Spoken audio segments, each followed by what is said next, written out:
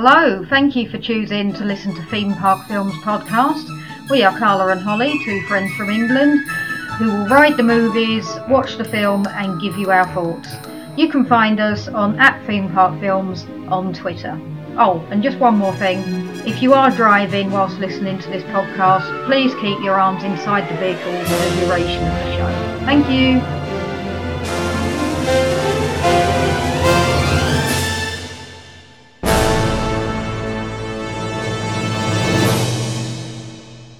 Hello and welcome to Theme Park Films podcast. I'm Carla and this is Holly. Hello.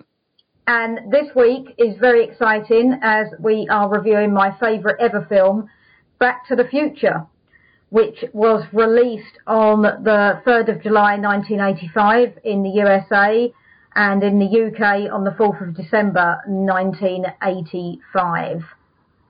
But just before we start on that, we're going to talk briefly about the ride, which was in Universal Studios Orlando. It opened on the 1st of May 1990 and it closed on the 30th of March 2007 to be replaced by The Simpsons. And if you want to know what I think about that, go and listen to The Simpsons episode. It's not pretty. So, your memories of the ride? Do you remember going on it? Yeah, I do remember going on it. I mean, obviously I thought it was quite good because I continue to like The Simpsons ride. Yeah. Yeah, it was good. So it was, the whole premise of it was that you were volunteer time travellers that were supposed to be helping Doc Brown out by going one day into the future, and then Biff comes along and manages to take over, steals the car in front of us, and we have to chase after him. And it takes you through Hill Valley in 2015, through to the Ice Age, dinosaurs, all sorts of stuff. And it was it was quite a fun ride. Had a lot of warnings on it. I remember I had to take some travel sick tablets before going on. Well, I mean, when you got on, did you realise it was needed, or...? No, I saw all the warnings. I'm not a good traveller, and to be honest, if it hadn't have been Back to the Future, there's no way in hell I would have got on it with that amount of warnings that it used to have outside of it. I mean, it was ridiculous. Well, I didn't even know people read the warnings. I read the warnings very carefully. Oh, right, okay. And I take appropriate action with my travel sick tablets that I carry with me, should I need to. And I mean, was it worth it? Yes. Well, that's all that matters. Yeah, I don't really remember it. Obviously I remember it, but not really, really well. Like, in my head, I just keep seeing The Simpsons. Sorry. But I think the whole thing of that ride, well, yeah, like the simulator stuff is really good. But yeah, I like the ride. I don't remember if it had a shop or anything. Probably not, would it? Well, let me tell you. Okay. It had a shop, and I used to literally, it was such a small shop. It was probably like half the size of my living room. But you're gonna need to give a context for that because not everyone listening would have been to your living room. Are they not? Or maybe actually. I can't imagine we've got many people listening outside of immediate friends and family. An average shop. It's probably the equivalent of, I don't know what other shop is in it, the Terminator shop, let's say. Okay. You're thinking that I've never been in the Terminator shop. Yeah, I am. Okay. The Twister shop. Oh, right, yeah, okay. Very small. But I used to spend hours on end just looking at the amount of stuff, and I think I probably bought one of everything over the years from the shop. I just loved it. And what sort of things would you buy in there? There were like little DeLoreans to buy. and T-shirts and number plates with out of time written on them, caps. But yeah, loads of stuff. I remember when I was younger, my mum and dad just used to leave me in there and they'd go off and do something else and then come back like half an hour later because, you know, I think they thought it was a bit odd. Probably was sick of it. Yeah. And the car's always been there, has it? Yeah, so sometimes you get Doc standing out there, a Doc lookalike, so that's pretty cool because he genuinely, whoever they get does look like him, so you can have your picture taken with Doc. So, yeah, the DeLorean's always been in and around, and it's still there now, even though the ride has gone. And often the train is out as well in recent times, which is from the third part, which I know you haven't seen yet, but... Yeah, I was going to be like, oh, gosh, I didn't watch this film very well. I don't remember a train. You were frantically going through your notes thinking, oh, no, she's going to start talking about a train. Yeah. The train was in the third one, which we may or may not watch. I won't make you, because I fear if I make you watch 2 and 3, you'll make me watch more Harry Potter. So there's a lot more of Harry Potter, so be careful. Yeah, I'm going to tread very carefully with Back to the Future, and unless you really loved it, I shan't be suggesting that we watch any more of them. Okay. So, onto the film. I saw it in 1985 when it came out, the end of, on, as usual for the 80s, pirate video, although I have seen it since in the cinema when they've released it for 20th anniversaries, 25th, etc. And I saw parts 2 and 3 at the cinema. And I was trying to work out how many times I've watched this film, and I was thinking that when I had it on video, I used to watch it after school at least 3 times a week. Just get in from school, put it straight on and watch it all the way through. For about 2 to 3 years, I did that consistently.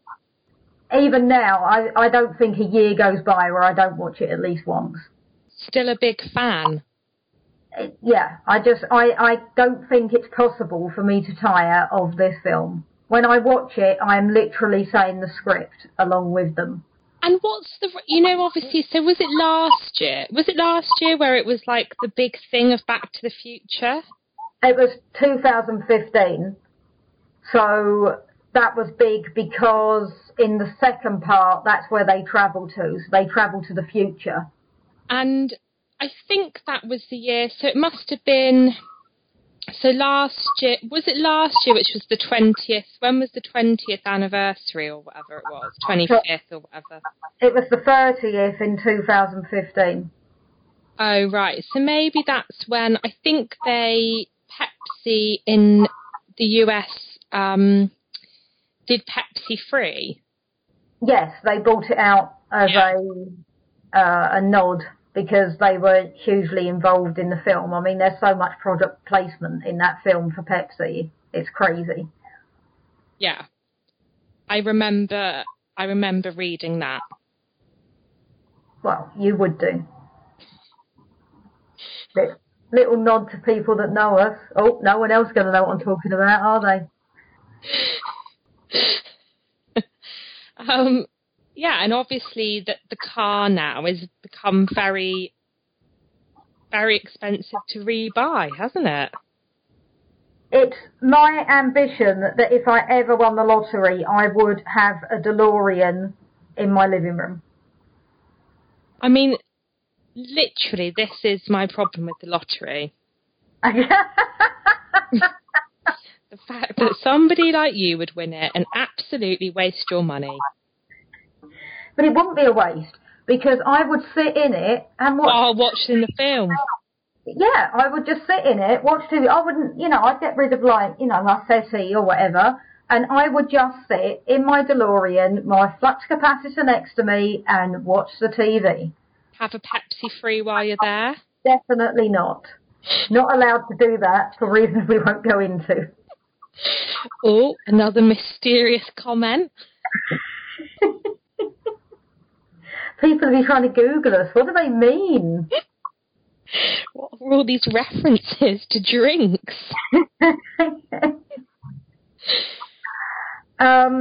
So I would be enjoying a Diet Coke or a Coke Zero Sugar whilst I'm watching it. And yeah, I just can't think of anything better than owning a DeLorean. It's the dream. I don't think there's many people that wouldn't want to own one. I wouldn't. So did you see the film previously to when you had to watch it for this? Yes, I think I have seen it, but I don't really remember it that well. Mm-hmm. But the only thing I remember is obviously she calls him Calvin Klein because of his underwear. Yeah. Okay. For some reason that resonated. Okay. But yeah, I was quite excited about watching it. To begin with, I was like, I didn't really get whether they were going to be going back in time or into the future. Yeah. It kind of threw me a bit. The title threw you? Yeah. Yeah. Okay. So we start off the film in Doc Brown's apartment, and you see the news channel talking about missing plutonium. And you also, and I'm not going to point out all of the 1,000,001 Easter eggs in this film because someone else will do it way better and it will take up too much time and bore you to death. But one of the many clocks shows a man hanging off of one of the clocks, which was a nod to the end of the film. It was a Harold Lloyd thing, who was a silent film star, and he hung off of a clock face, and that is one of the clocks that is shown at the start in Doc's apartment. You don't have to comment on that. Yeah, I've got nothing I've to say. actually got nothing to say. And as I said, I won't be putting too many of those in for that reason. Silence. So Marty goes in to use the guitar amp. And I really don't have any issues with this film because I adore it. But I do wonder often how Doc and Marty met. Well, I thought that, like, how did they get this friendship going? Also, I thought the intro was very, very long. And when he did that, I just thought, if you did that with the guitar and that amp, and you've done all that damage, I would have thought that your eardrums would have burst. I'm not sure. He just sort of shrugged it off and then could take a phone call. Like, your ears would have been, you'd have been like, I'm sorry, I cannot hear anything. Like, my ears are ringing. I think, you probably would have been sick. I don't know. Like, I think there would have been more of a reaction. So, I'd agree. That's probably not very realistic, but I don't think anyone wants to see him go deaf and throw up. No. Also, I did write down, I was like, I don't really get, like, what is he getting out of helping this doctor? Well, I don't know, and this is it's not ever really touched on, but I just guess maybe he just thinks he's quite cool, and maybe because he's got the guitar amp, it might, entice him to go round there and hang out with him, because he doesn't seem particularly a misfit, Marty, at school. I mean, he's got a girlfriend, he's in a band, he doesn't seem like the kind of teenager that needs to hang out with an old quirky man. And also, it's like when we obviously meet his family, it shocks me that his family wouldn't be a bit like, where do you keep going and why do you keep hanging out with this old man? Yeah, I wonder if, again, this is a time thing, that maybe nowadays you would do that. Maybe at the time it wouldn't have been even thought about, to be honest. I don't know. It might have been better if they'd made Doc his uncle. Yeah, so there's a relevance there. Yeah, there's a bit more, there's a reason why he would be hanging out there, but it's never explained. There's a few fan theories which I'm not going to go into because most of them are, quite frankly, bonkers. But but yeah, we don't know. But, and I agree, it's quite a long intro, but when it starts, when it kicks into, when he says, damn, I'm late for school, and then he rushes out, and The Power of Love comes on by Huey Lewis and the News, and then he skateboards on the back of that truck. I think that's the coolest thing I've ever seen. It's a great song. And it's played a lot. Rightly so. I mean, I was quite a spoiled child, so I pretty much had, if I wanted something, I pretty much got what I wanted without sounding awful. But my mum and dad refused point blank to buy me a skateboard, and it was because of this film, because they knew that I would get run over. I would try to hang off the back of a car. And we don't have the same sort of cars in the UK. You know, we don't have the pickups. We don't, you know, it just wouldn't feel quite the same as sort of like hanging on to a Nissan Sunny, would it? Trying to grasp on. I mean, the fact that I don't think you could probably even get a foot down the road on the skateboard, safely, I think you'd probably fall off. And then to try and run along and get, a car to help you drive off, or you'd end up holding on and they'd start going like 60 or something, and it would just end in tears. Yeah, it really would. I'm not the most steady-footed person. So it was a wise choice, but I remember being very upset because I really wanted to. And there's part of me that still wants to do it. That is probably something else I will do if I win the lottery, that I'll just get someone to drive a pickup truck around my grounds and I will hang off the back whilst playing Huey Lewis and the News. So as he's going along, there are a couple of nods that come up later on in the film. Like you see the Mayor, Goldie Wilson, is doing his campaign, which of course then comes up again later on once he goes back to 1955. And then we see him have an audition for some school rock band. And just another little nod, because this is a good one, that the person that got up and said, "I'm sorry, you're just too darn loud," was Huey Lewis, the singer from Huey Lewis and the News. Oh, right. I can see that has interested you. Yeah. And you can't wait to get off this and go and tell Adam. I can just tell.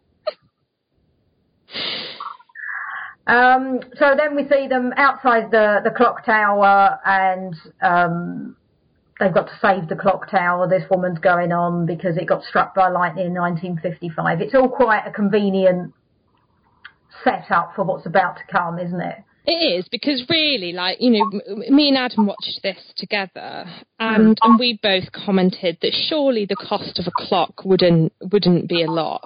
Surely you could just get the local handyman up there. I'm going to get someone being like, actually, a clock like that costs a lot of money to fix. If anyone on Twitter wants to complain about Holly and her rubbish clock knowledge, please get in touch. So then we cut to Marty at home, and we see George McFly for the first time, and Biff, the bully. You don't want to talk about that? I thought you wanted to say something about George. Yeah, and I know you're not going to like this, and I don't know, other people probably won't either. I found George absolutely awful. Mm-hmm. He was just the most annoying person ever. See, I'm not reacting because you've already texted me this, so I've had a few days of punching walls and screaming why, and a few counselling sessions to deal with them. So I'm just going to let it go. But I would say George McFly was the heart of this film, the one that you root for. No, not me. Not you. And actually, do you know what it really highlighted to me? Was a bit like, actually, the bullies come out on top. Well, not at the end. No, because he has to get his son to go back and intervene with his whole life. But if George had been left to his own devices, which he was done originally, nothing changed, did it? No, but I think that he had the potential in him as proven, and he just, it's quite sweet that actually it was his son that showed him his potential.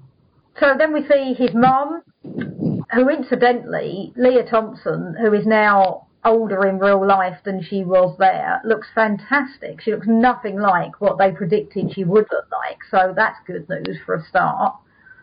I'm going to Google her now. Oh, God, yeah. Very, very good. She does. Yeah. Right, I'll stop looking at pictures of her. Back to the podcast. Yeah, I thought the family looked very odd. But obviously now we know, that was the whole point of it, I guess. Yeah.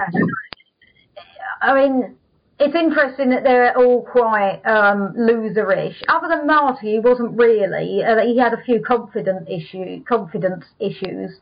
But other than that, he didn't really fit the mould of the rest of the family, did he? No. Which was interesting, because why wouldn't he? He should really be of the same mindset as the rest of them, you would think. But anyway. You hear Lorraine saying that Uncle Joey didn't make it out of prison again, which again is another setup for what's to come a little bit later on, just a bit of a joke later. And Lorraine is horrified by Marty's sister talking about boys and saying that she never chased boys or sat in a parked car with a boy. Lies. And then we also learn that how her and George met was because Grandpa hit him with the car, and they say, what was he doing in the middle of the street? And he says bird watching, or she's bird watching, which again, it all sets up. It's so well written, it sets up for later on. Yeah, little do we know that really George is just a pervert. Well, he was bird watching, but a different kind of bird, I think. So then we see Marty go out in the middle of the night to Twin Pines Mall, which again is another little nod that it's called Twin Pines Mall, where Doc explains it was owned by Old Man Peabody, who had a fetish for breeding pine trees. And once Marty actually goes back to 1955, he runs over a pine tree. And when you go back at the end, it's called Lone Pines Mall. Is it? I didn't notice that. Mm-hmm. I'll try not to do any more of those, although you did sound more excited about that one than the other two, so that's good. Can somebody be called to have a fetish of something, though, when they've only managed to grow 2 trees? Yeah, maybe they could have made it more trees. Dozen Pines Mall could have gone to Lone Pines Mall, maybe. Anyway, we're skipping ahead. So Marty goes with his video camera to film an experiment for Doc, and Doc basically shows him that he's built a time machine. We see the car going back with Einstein in it and then coming back 1 minute after, and of course the iconic scene where the flames just go between their legs and the car disappears. Yeah, and on that bit, didn't you? I just thought it was a bit strange. So obviously I know that, he's got faith in himself, and, they might have thought it was going to happen, but I don't know at any point, even if I was 99% sure, that I would stand in the middle of the car coming at me at 80 miles an hour. Well, the flames themselves could have been very dangerous. Yeah. They must have had singed ankles. Yeah. Let alone the fact that the car, if it didn't work, would have killed them. Yeah. So then Doc starts to show him the machine, and he just randomly types in 5th of November 1955, because he says that's the day he invented time travel, that the idea of the flux capacitor came into his head. Now, what I did think was interesting was obviously the 5th of November here is a big date because it's firework night, it's Guy Fawkes night, it's bonfire night, whatever you want to call it. Yeah. I wonder that never, I know they don't have that in America, but that never resonated, that no one at any point pointed out maybe change the date, because in England that's quite a big date itself, isn't it? Yeah, I just don't think they would have given a shit, to be quite honest. Another bleep I've got to find now. So he explains that basically he needs to create 1.21 gigawatts of electricity, which he can only do with plutonium, which he has stolen off some Libyans. They asked him to build him a bomb, which he didn't do. He gave them a faulty bomb and used the plutonium for the time machine instead, which was risky. Very. And comes back to haunt him. Because the Libyans then come round the corner. As you pointed out, you found it quite amusing that they were in a camper van. I mean, I've, seen quite a few gangster films throughout, the years based in different eras, and this is the first one I've ever seen where they were in a VW camper van. It wasn't the most menacing. Anyway, they shoot Doc, and Marty gets in the car to get away from them, basically. And then he says, let's see if you beeps can do 90, and then obviously he goes past 88 miles an hour, shoots into the future, and finds himself on Old Man Peabody's farm. Crashed into the barn. Yeah. And he doesn't realise at first what's happening. He's wearing a radiation suit, which was obviously through being near the plutonium. So when he gets out of the car, the Peabodys think he's an alien. He's a Martian from outer space and try to shoot at him. That's when he drives off and knocks over one of the pine trees. Because he doesn't take his hood off. No. Doesn't help himself. I mean... So he leaves he basically thinks he knows what's happening or has a rough idea. He leaves the car hidden and walks into Hill Valley, picks up a newspaper and sees the date on it. But also, can I just say, before this, he obviously, he has gone back in time, the shopping centre isn't there, he goes, I think, to go and hide the car, doesn't he, where his house is meant to be as well. Yeah. Hides it behind the sign and stuff. But the one thing that really resonates to him of that he's actually legitimately gone back in time is that the clock in the square is working.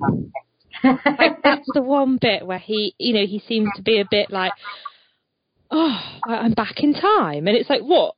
The fact that your house isn't built isn't enough for you, but we've got to rely on the clock.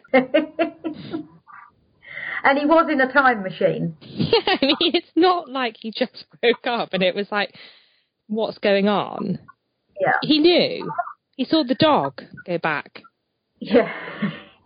I think we have to remember that he's supposed to be 17 in this. Obviously, Michael J. Fox was a bit older at the time. I think he was about 24 when he played it. But he is supposed to be a 17-year-old boy.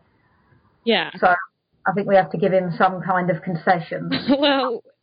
He's still, he's still an adult, really. Okay. So he goes into a cafe. I wouldn't call it a cafe. A diner? Yes, thank you. A diner, okay. I think a cafe, if someone hasn't watched the film, gives a different vibe. Okay. I'm getting mixed up because in the next film it turns into a cafe. So in 2015 it's a cafe. So, okay, at this point it's a diner. And he uses the phone to ring Doc. No answer. So then we have... I thought it was quite a fun piece with him and the guy that runs the diner when he asks for a Pepsi... free. He doesn't know what he's talking about, obviously, so he says, give me something without sugar, and he gives him a cup of tea or coffee. I thought it was coffee. It reminds me of you. Coffee is in America, it's bound to be coffee, isn't it? Anyway, I thought that was quite amusing. He was wearing a body warmer, as they were called back then, and he thinks he's wearing a life preserver. quite amazing. Yeah. And also in this, he goes and sits like right next to his, at the time, just what we know to be a young man. Yeah. The rest of the dine is completely empty, yet he decides to give no personal space and sit down next to this person. I mean, in England, this would never have happened because, you know, there is literally nothing that will make you sit next to a stranger. No. In this country. It just wouldn't happen. You'd sit the furthest place away. Yeah, you always try and go as far away as any other living being. Or at least about four seats away. Yeah. You know, like you could have sat at the counter, but leave, at least one seat in between. Leave a gap. Yeah. Maybe it's American, or maybe it was just a set-up for the film. I don't know. But then we realise that the guy sitting next to him, because Biff walks in and says, "Hey, McFly," and they both turn round. Yeah. And he realises with horror that George is being bullied by Biff again, but obviously a very young Biff and a very young George. So obviously he's staring at him, and then Goldie, who is one of the sales assistants, I guess you'd call him. I don't know if he was cleaning the floor or wiping the tables or what he was doing, but he gives a speech about how George needs to stand up for himself. And Marty says, that's right, he's going to be mayor, to Goldie, and that's supposed to obviously set the seed for later on. In 1985, he is the mayor of Hill Valley. He is. So Marty chases George, finds him up a tree, and discovers that his father's a peeping Tom. Yeah. And George falls into the road, and out of instinct, Marty pushes him out the way, and history is immediately changed. Yeah, because then it goes to a bit of a weird sort of turn, I guess, where we meet the mum, and she suddenly sort of is a bit in lust with her son. Yeah, I mean, I must admit that when you're actually discussing it in depth, you realise that maybe, you know, it is a little weird. So yeah, he wakes up in Lorraine's house, which was obviously supposed to be George waking up in Lorraine's house, and she's been looking at his underwear. She thinks his name's Calvin Klein because of his underwear, and she quite clearly fancies him. It's very uncomfortable. Especially at dinner. Yeah. So they go down and have dinner. There's the joke that pays off about Uncle Joey won't get out of his playpen, and Marty says, you better get used to these bars. Yeah. Which is quite pleasing.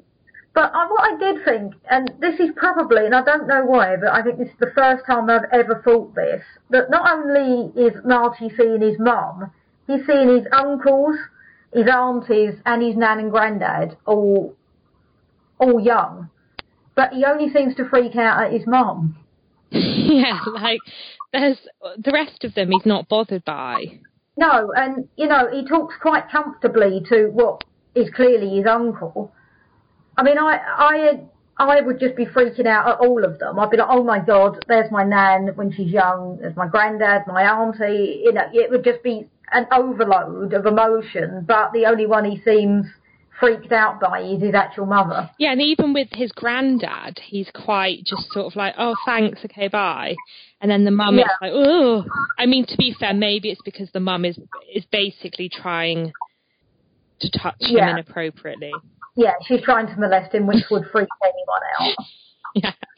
Although he does mention later on, when Doc points out, are you trying to tell me my mum's got the hots for me? He does act quite shocked, so... But surely he must have picked up on it at this point. I think maybe he's a bit slow. Or maybe just in denial, because it's so horrific, he can't even begin to think about it. But, you know, you just need to take a step back and be like, obviously no one else knows. Yeah. It's still quite freaky. And he does, like, obviously I know it's like, it's just maybe instinct and stuff, but he knows the story of how him and his mum met. And obviously it was kind of a thing where it was like, oh, well, it was just sort of, he fell out of the tree and then that was it. Like, she obviously was a bit, she seems to fall quite easily for men, doesn't she? Or boys. Yeah. I guess it makes you think, why did she fall for George in the first place when George was George? Because I know that Doc mentions it's the Florence Nightingale effect, that she was looking after him, so she fell in love with him like nurses fall in love with their patients. But he was quite a nerd, and Lorraine struck me as being one of the, quite cool girls. She didn't seem nerdy. Well, Biff fancied her. And also, she loves it when Marty keeps being the hero. Yeah, so she obviously likes that. So I wonder what made... I don't think it's particularly clear what made her fall for George in the first place, but I guess we'll never know that. That's just part of the story, and that's the way it is.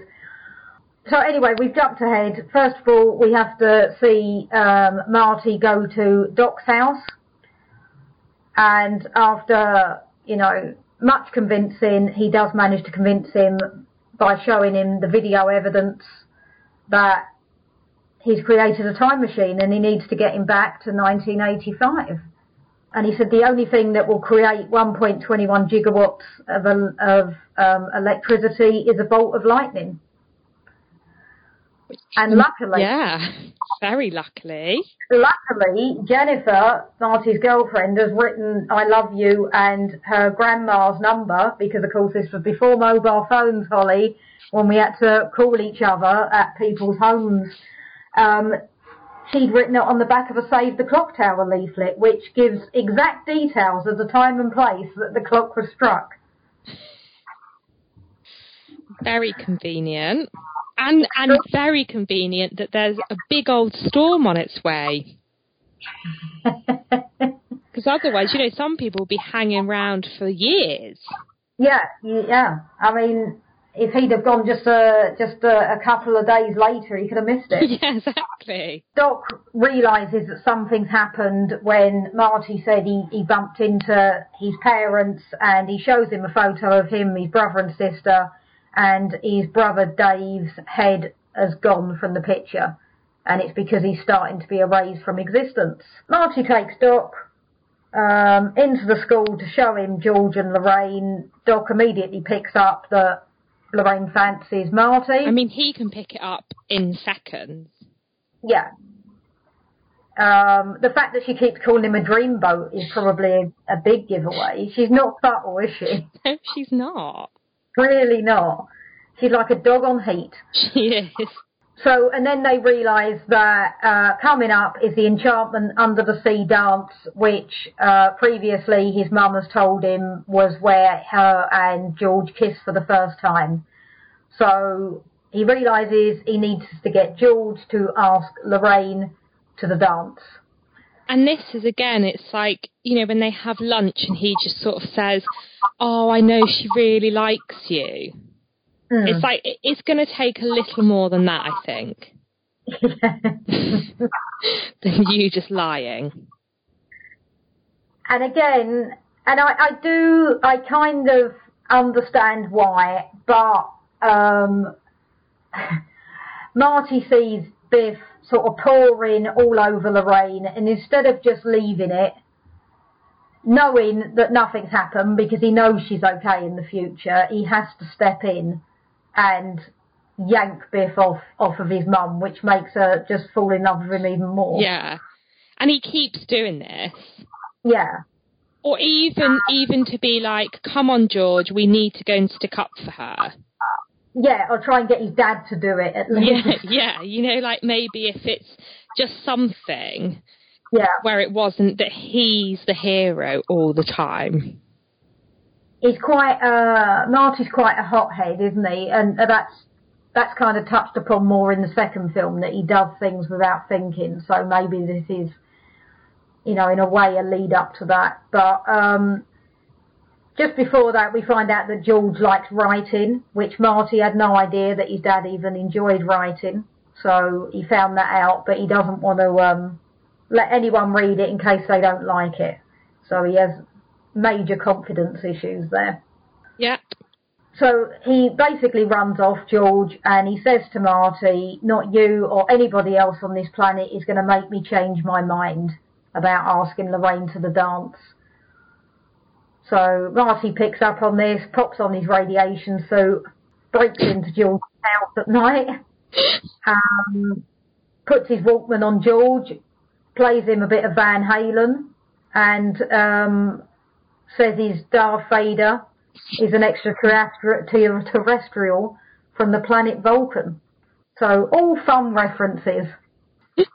And then the next day, George comes to find Marty to say that he needs to learn how to ask Lorraine out. So he thinks at this point he's onto something good, doesn't he? Yeah. That he's cracked it. Yeah. But again, Marty kind of messes this up. So just as George is asking her out, Biff comes in. And instead of just leaving it, Marty trips him up. But again, like when George is trying to do this, it's a bit awkward. I'm not. Well, she did at one point though. She seemed to almost fall for it because she said, "Oh," and I don't know if that was a pity. Yeah, it might have been a pity, I think but it she was. did at least seem to think he was quite sweet, which is a start. Well, true, but yeah, then obviously Marty jumps in again.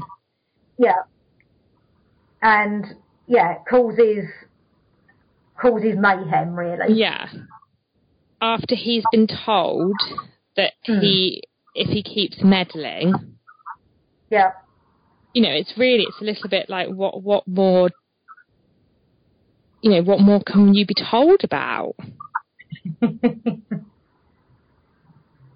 Marty ends up punching Biff, and I know he gave him quite a whack, but Michael J. Fox is considerably smaller than Tom Wilson, who played Biff, so I'm not sure he would have actually managed to knock him on the floor, but that's beside the point. That doesn't matter.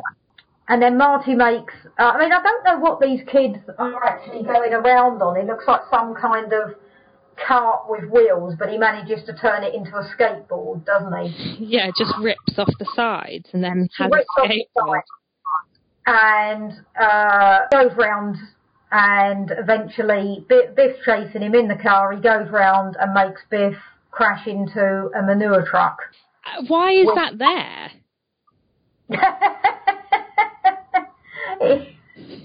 You know, I've never thought of that, but actually, why is there a manure truck there? Like, you're in the middle of town, why is it just randomly parked up? It's just so bizarre. So Marty goes to Doc's house and finds him watching the video, the bit where they're about to run away from the Libyans. But he tells Marty absolutely he cannot tell him what happens to him. He doesn't want to know his own destiny, that it could ruin everything. So he doesn't allow him to tell him that he's about to be shot. Which I think that's completely fair. I don't think I wouldn't want someone to say, oh, by the way, when you're however old, you're going to die. No. You know, it's going to happen. It's going to happen, isn't it? You just... And then Lorraine shows up and said that she wants to go to the dance with Marty. So then Marty comes up with a new plan, which is terrible. Possibly the worst plan I've ever heard of, ever. It's a really bad plan that he goes to explain to George. So do you want to talk through what his plan's going to be? Well, his plan is basically to sort of try and He's going to try and take advantage of Lorraine.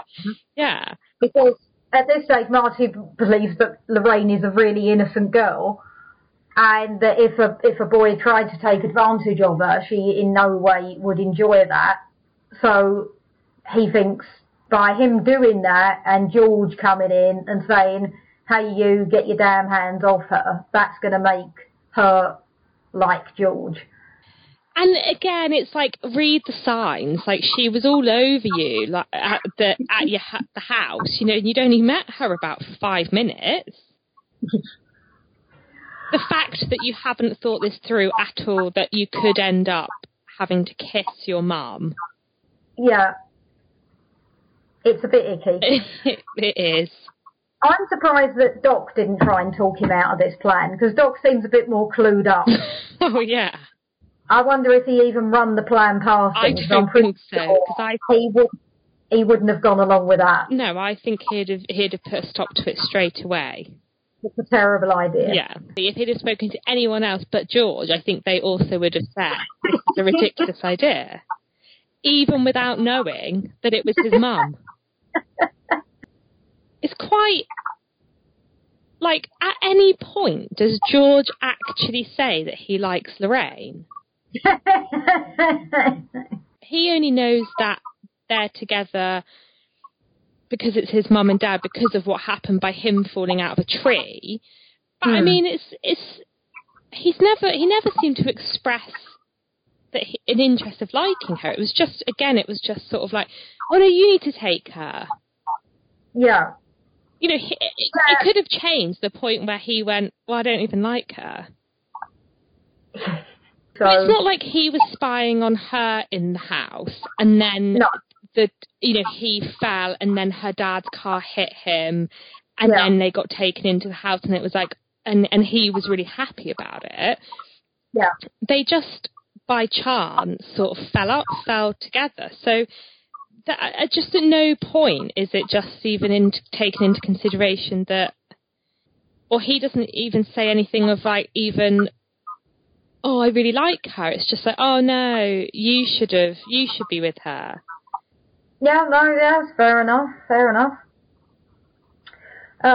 So before Marty goes to the dance, he writes Doc a letter warning him that he will be shot on the night that he travels back in time, and he puts it in his coat. Yeah. And then we cut to Marty in the car with his mum, and he's appalled that she's drinking. And smoking. That she's smoking too. So at this point, he would think, God, my plan's really bad, because obviously my mum is nothing like what she pretended she was.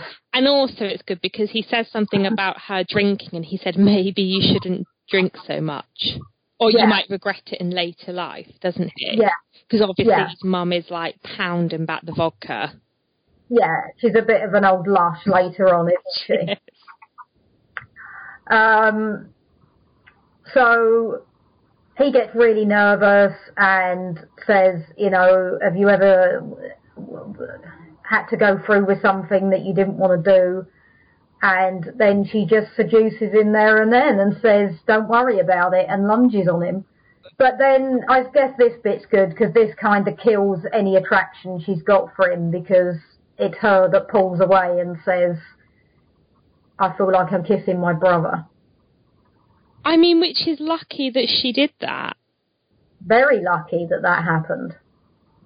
Could have been another very different film if it didn't end there. So as I said to you the other day, this was the reason that Disney passed up on this film, because it was a little bit... There was a hint of incest, wasn't there? They're all right with a rabbit and a... and a sort of human tune, but they're not happy with this. This was 1985. By 1988, they were well up for it with Jessica Rabbit. This has been 3 years later. Disney would have been all over this. They probably would have said it was too tame, if anything. Exactly. After she's repelled by Marty, which obviously is a relief to him. And us. Biff drags Marty out of the car. His friends drag him away and chuck him in the back of the band's car that are playing at the dance. And Biff is very inappropriately groping Lorraine. Awful. To the point where he probably should have gone to prison. It went beyond being a schoolboy bully, really, what he was doing. I mean, these days that would have been classed as rape. Pretty much, yeah. And obviously George, completely unaware that it isn't Marty, turns up, says his lines, hey you, get your damn hands off her. And when he sees it's Biff, you can see his heart sinks, doesn't it? He just thinks, oh my God, what have I got myself into? Yeah.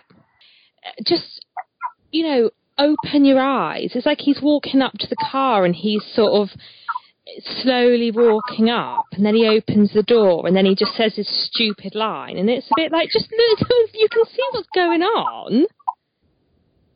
Well, he thought he was Marty. What, he thought that was acceptable, did he? That he thought that, I mean, even then I'd be like, this has gone too far. I thought it was just going to be a bit of a, I don't know. Okay, so Biff gets out the car, grabs George at one point, and then Lorraine tries to get Biff off of George, and he pushes her to the floor and he's laughing, and I think it's that point that something in George just snaps, that he sees, a girl's fighting for him, he's laughing about it, and he's just had enough, hasn't he? Yeah. And he turns around and every single piece of anger that he's ever had in his life comes out, and he manages to knock Biff out in one punch. Yeah. Which I could believe, actually. Unlike Marty in the diner, I could believe that actually after years of being bullied by someone, you would have that much anger towards them that you probably could do that. Especially when we saw his quaking hand. Yes. Marty, in the meantime, has managed to get out of the boot of the car and witnesses this, and he's really pleased because he sees his dad punch Biff. He doesn't see anything wrong in that. He thinks, brilliant, it's all going to plan. Yeah. But getting Marty out the car, the guitar player has cut his hand, which means that Marty has to get on stage and play guitar with the band. Which is very fortunate that he's good at guitar. So this is my second favourite scene in the film. This is where Earth Angel is playing, and you see the picture is slowly disappearing. They're disappearing. Marty, his hand starts to disappear. Oh, it's just drama. Literally, this scene gives me goosebumps each time I watch it. And then George, he does the right thing, doesn't he? Someone cuts in and takes Lorraine away from him, but no, he comes back, kisses Lorraine, Marty gets up, he can play guitar, all of the siblings are back on the photo. But Carla, in this scene, can I just say, it's like he's just hit Biff, like the biggest bully. He goes in and they're having their dance and someone goes, can I cut in? And at that point, what, you wouldn't just go, no, go away, we're having a dance. Again, I think the other guy's being quite inappropriate, isn't he? A bit hands-on. Yeah, I mean, this school was full of very questionable men, I would say, or boys. And he just continues to stand there all pathetic. It's a great scene. It's a perfect scene. It's one of the best films in cinematic history. I'm going to go that far. I have never ever watched it and not at least got tears in my eyes, if not wept. I just found it. I thought, for goodness sake, it just highlights who you really are. Well, that is who he is, but Marty changes him, doesn't he? Not for long. He realises that actually, yes, he can do this. He can stand up for himself, and it's a little reminder to himself. And because 3 seconds earlier wasn't enough of a reminder for him. You. So then we get another great scene, another wonderful scene where he plays Johnny B. Good. Oh yeah, that was really good. And of course, the joke of that was that Marvin is Chuck Berry's cousin and says, that new sound you've been looking for, listen to this. So that's Marty invented rock and roll rather than Chuck Berry at that point. That was the reference there. I thought that scene was very, very good, and I really enjoyed it until he went too far at the end and ruined it. Well, that's the funny part, because that's him bringing, this was the height of the 80s, remember? This was big hair, rock, guitars, that's what it was all about at that point. So that's why it's funny, because he says, you guys aren't ready for this yet, but your kids are going to love it. which is true, because he loves it. He knows the kids are going to love it. Okay. I can see you're not going to agree with me on that. Moving on. Yeah. So that's all well. He says goodbye to George and Lorraine. She says, Marty, what a nice name, as he's walking off. Which, the only other question I have on this is, why didn't they call Dave Marty? Because he was born first. So if she really likes the name Marty after being inspired by Marty, why did she wait to her third child? Yeah, that's a fair point, actually. And this has been discussed to death on online forums and all sorts of things. But I still think when Marty is the age he is now, that George and Lorraine would think, isn't that weird that he looks like that kid that we went to school with? Yeah, called Marty. Yeah. But remember, he only came into our lives for like a day and then he went, didn't he?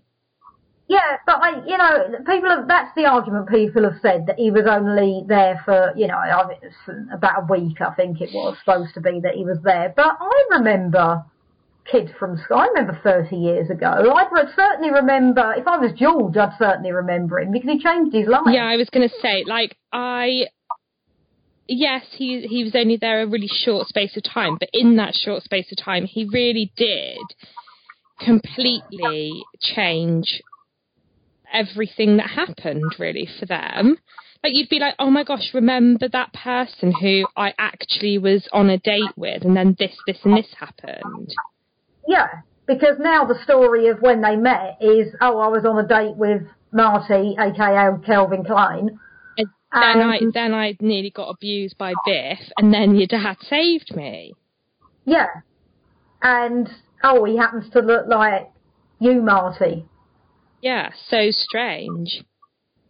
So, I just thought that it's never, and I know you can't explain it, it's just one of those things, but I think that's very odd. Yeah. So, okay, so we're at the clock tower. Doc finds the letter and tears it up. He doesn't want to know what's going to happen to him, so Marty tries to yell it at him. And again, it's like, I know you want to tell him, but he's told you he doesn't want to know, so just leave it. Like, so I would try that. Wouldn't you try to warn him if he was being shot? It's not like he's trying to tell him you die of cancer. He's telling him something he can prevent. I just think after that point, again, it's like, that you nearly disappeared because of your meddling. So you don't know what the implications are going to be if you tell him. I think I would have told him, but I think I wouldn't have waited till he was on the clock tower during a thunderstorm and yelled it. I probably just would have yelled it in his face when we were sitting indoors one evening. So after much kerfuffle, he does manage to connect the lightning cables and everything else. And it works. Marty heads back to 1985. He crashes into a cinema. Not that that's of any relevance, really. But he decides to go back 10 minutes early to stop the Libyans, which seems to be cutting it quite fine. Yeah. I probably would have gone back a little earlier than 10 minutes. Yeah. At least an hour. I mean, maybe not an hour, but maybe half an hour. I would have gone back to before he knew he was going to be there himself and said, I'm going to turn up in a minute, but this is going to happen. Yeah. Maybe you could have done that. Yeah. But because the car won't start, actually that is the relevance of why he's crashed into it, because it means the car doesn't start properly. He has to run to Twin Pines Mall, which is now Lone Pine Mall. But it's too late. He watches it all unfold and sees Biff get shot, sees himself fly into the future. Not Biff. Sorry, Biff, Doc.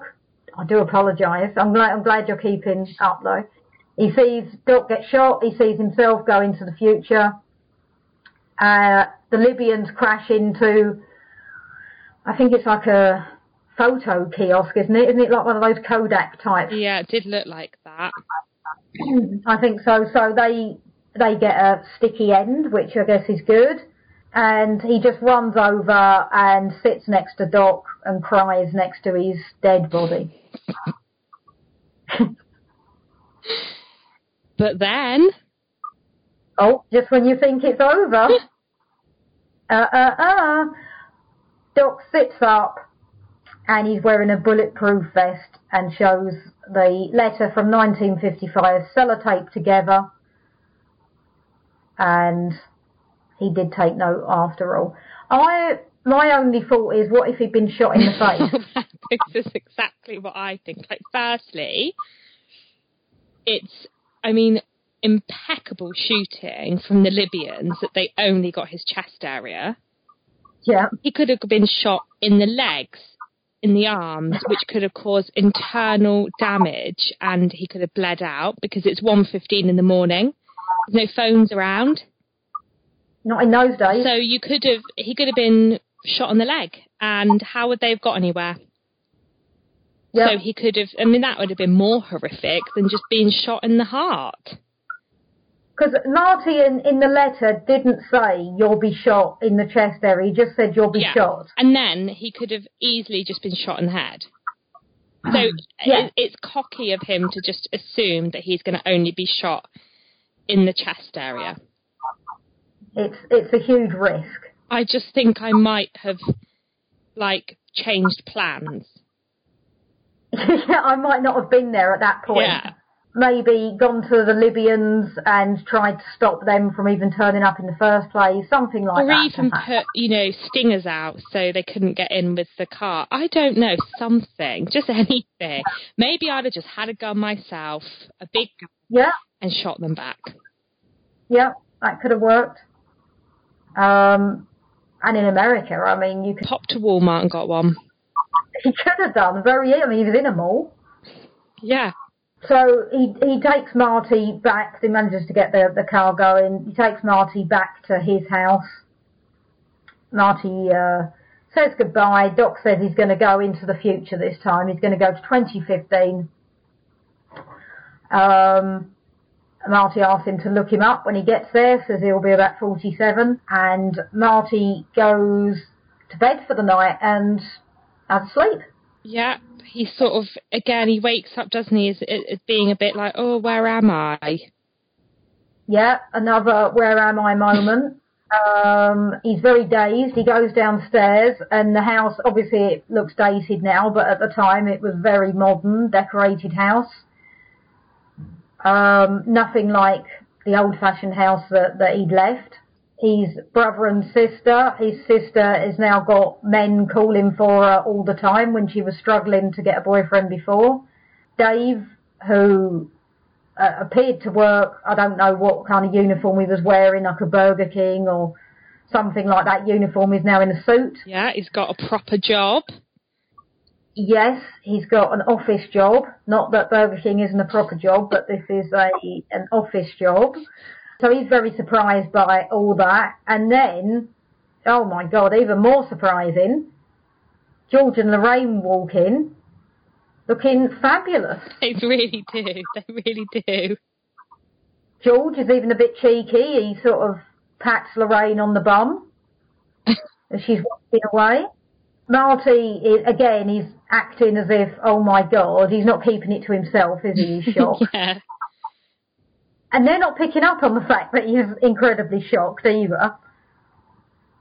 And then he says something about the car, doesn't he? That they've ruined it or something. Yeah. And then they all run outside and Biff's cleaning the car. And George becomes a bit of a... So Biff is now the quivering wreck. And George is, well, I don't want to say bully, that's a bit harsh, but he's quite stern with Biff, isn't he, at this point? Yeah. And then he says, oh, Biff, what a character. If it wasn't for him, we would never have met. Yeah. And Biff runs in, calling him Mr. McFly, which I thought was a bit over the top. Yeah, like, wouldn't it have just been nice if he, he was cleaning the car and then they were just like, oh, good to see you, George, how are you? Like, fancy a beer later. Wouldn't that have been nicer than it trying to be like George being like, oh, you better not be, shortchanging me. Like, act like I'm the important one. I just think it would have been nicer if it was on a bit more of an even footing. They were a bit more friendly, perhaps. They all learnt a lesson and they all moved on. But yeah, he runs in, oh, Mr. McFly, your book's here. And then we see that George has had a book published. Yeah. And it appears to be the book that he was writing, Marty saw him writing in the canteen in 1955. And he quotes Marty back and says, if you put your mind to it, you can accomplish anything. So again, he's quoting something that Marty quoted to him, but he still doesn't remember him. And again, I can imagine that he probably would be talking about the alien he might have seen. Yes. Which, again, all fitted around the time that Marty was there. Yeah, everything is around Marty. It kind of would have been better and more explained if Marty just let them think his name was Calvin. Yeah. And then there might not have been an association as much. And then if they said something, you know, if they were like, oh, remember that guy, we need to thank that guy Calvin. Yeah. Or if they said something like, oh, you know, someone walks in and, you know, Lorraine's, or not Lorraine, or the daughter's got a dress on, and then she goes, I got it from Calvin Klein. And then they'd say, we used to know a Calvin Klein. Yeah, that would have been really good. And probably funny. It would have been good.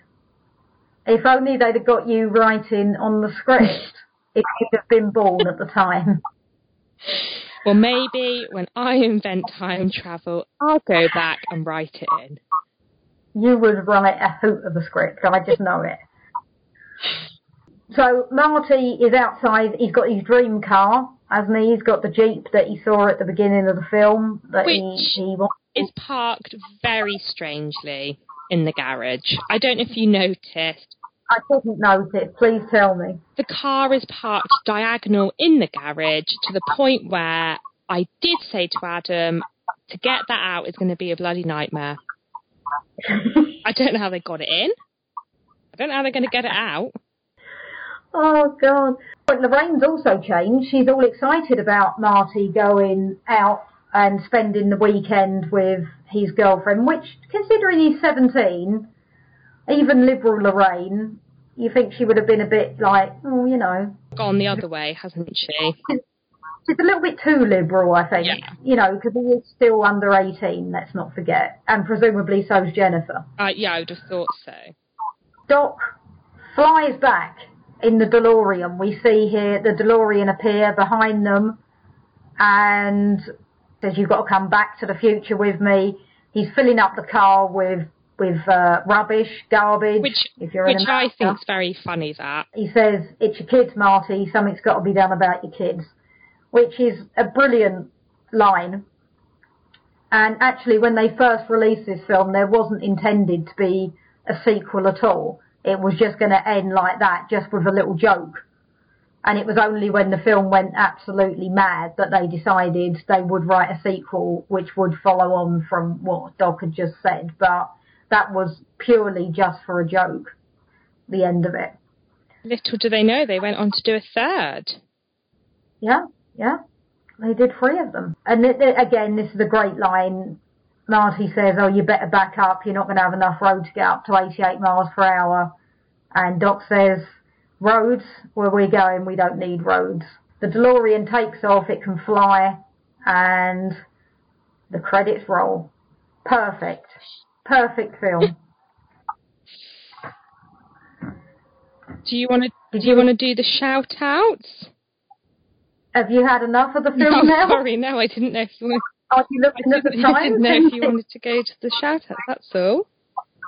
I will do the shout-outs, absolutely. Should we do the shout-outs before we get your verdict on it? Yeah, we can do that. Okay. We've had quite a few.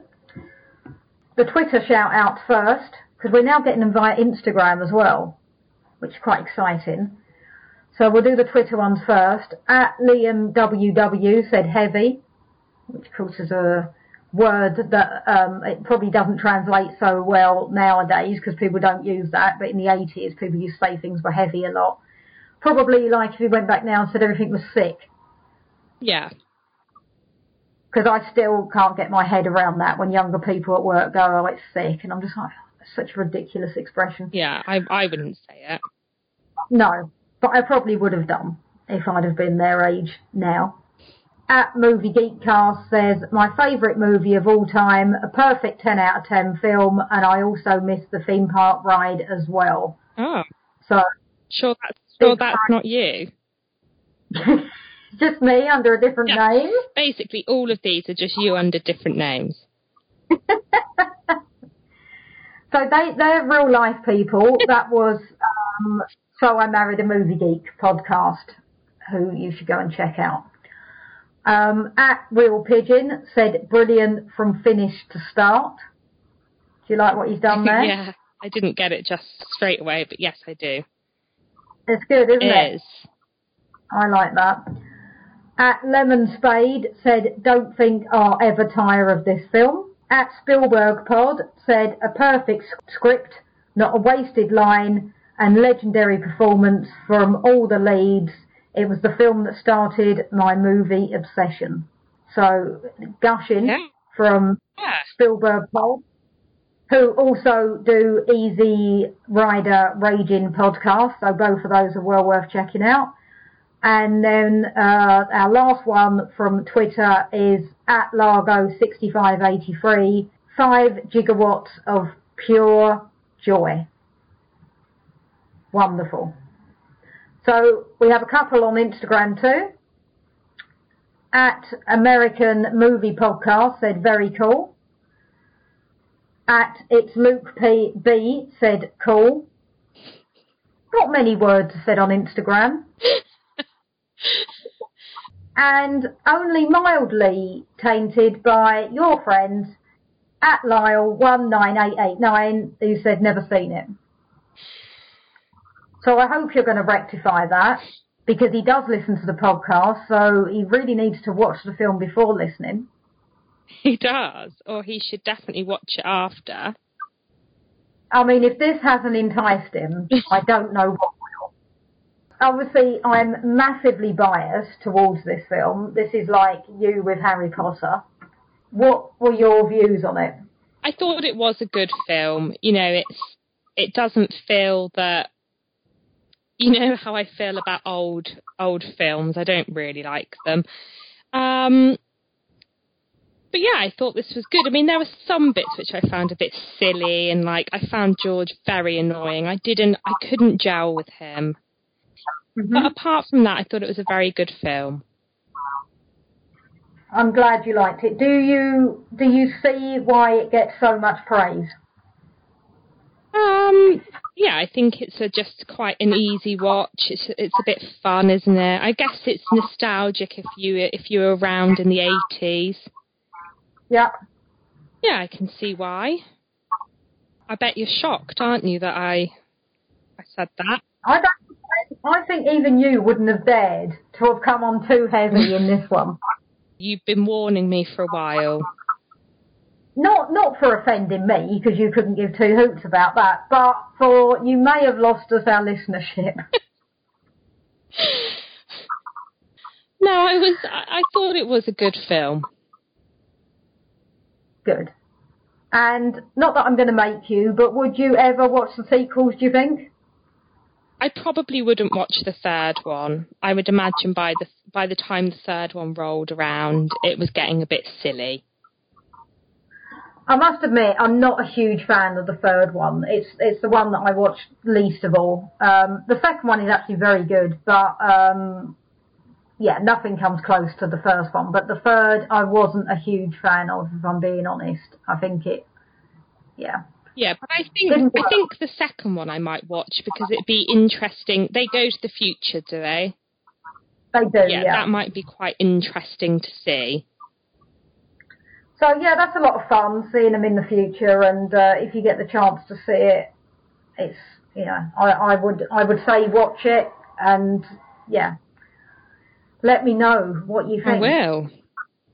When you have seen it, and you can be as rude as you like, because we're not going to record that one. So you can really tell me what you think, and no one will be any the wiser. Unless you decide to blast it on Twitter. If we ever have a falling out, I will just play all of the outtakes. onto Instagram and someone will comment, cool. Or follow my feed. I've never, because I'm fairly new to Instagram. I set it up purely to do this, really. But there are so many people on there that they just comment, want more followers, follow me. And I'm like, oh, that sounds legit. Does anyone fall for that? Probably. It just seems ridiculous. Who's going to listen to these idiots? And why do you need more followers? I mean, we need followers for the podcast. Don't get me wrong. I'm pleased when we get followers because we're promoting something. But my personal Instagram or Twitter, I couldn't care less how many followers I have, as long as I've got my friends following me. Oh, no, and people that I like. People get very, it's like a bit of an addiction. It's quite narcissistic, isn't it? Yeah. If it's not to do with the podcast or to do with my 80s site, Awesome 80s Childhood, if anyone wants to look that up, I find it weird when I get new followers, if I'm being honest. I mean, I like it. You know what is weird on Instagram is that your boyfriend follows me and you don't even bother.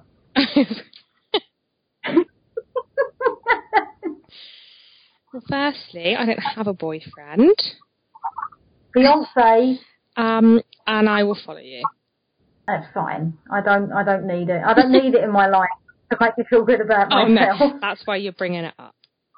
I'm just saying, if your sister and your fiancé can follow me, the least I can do.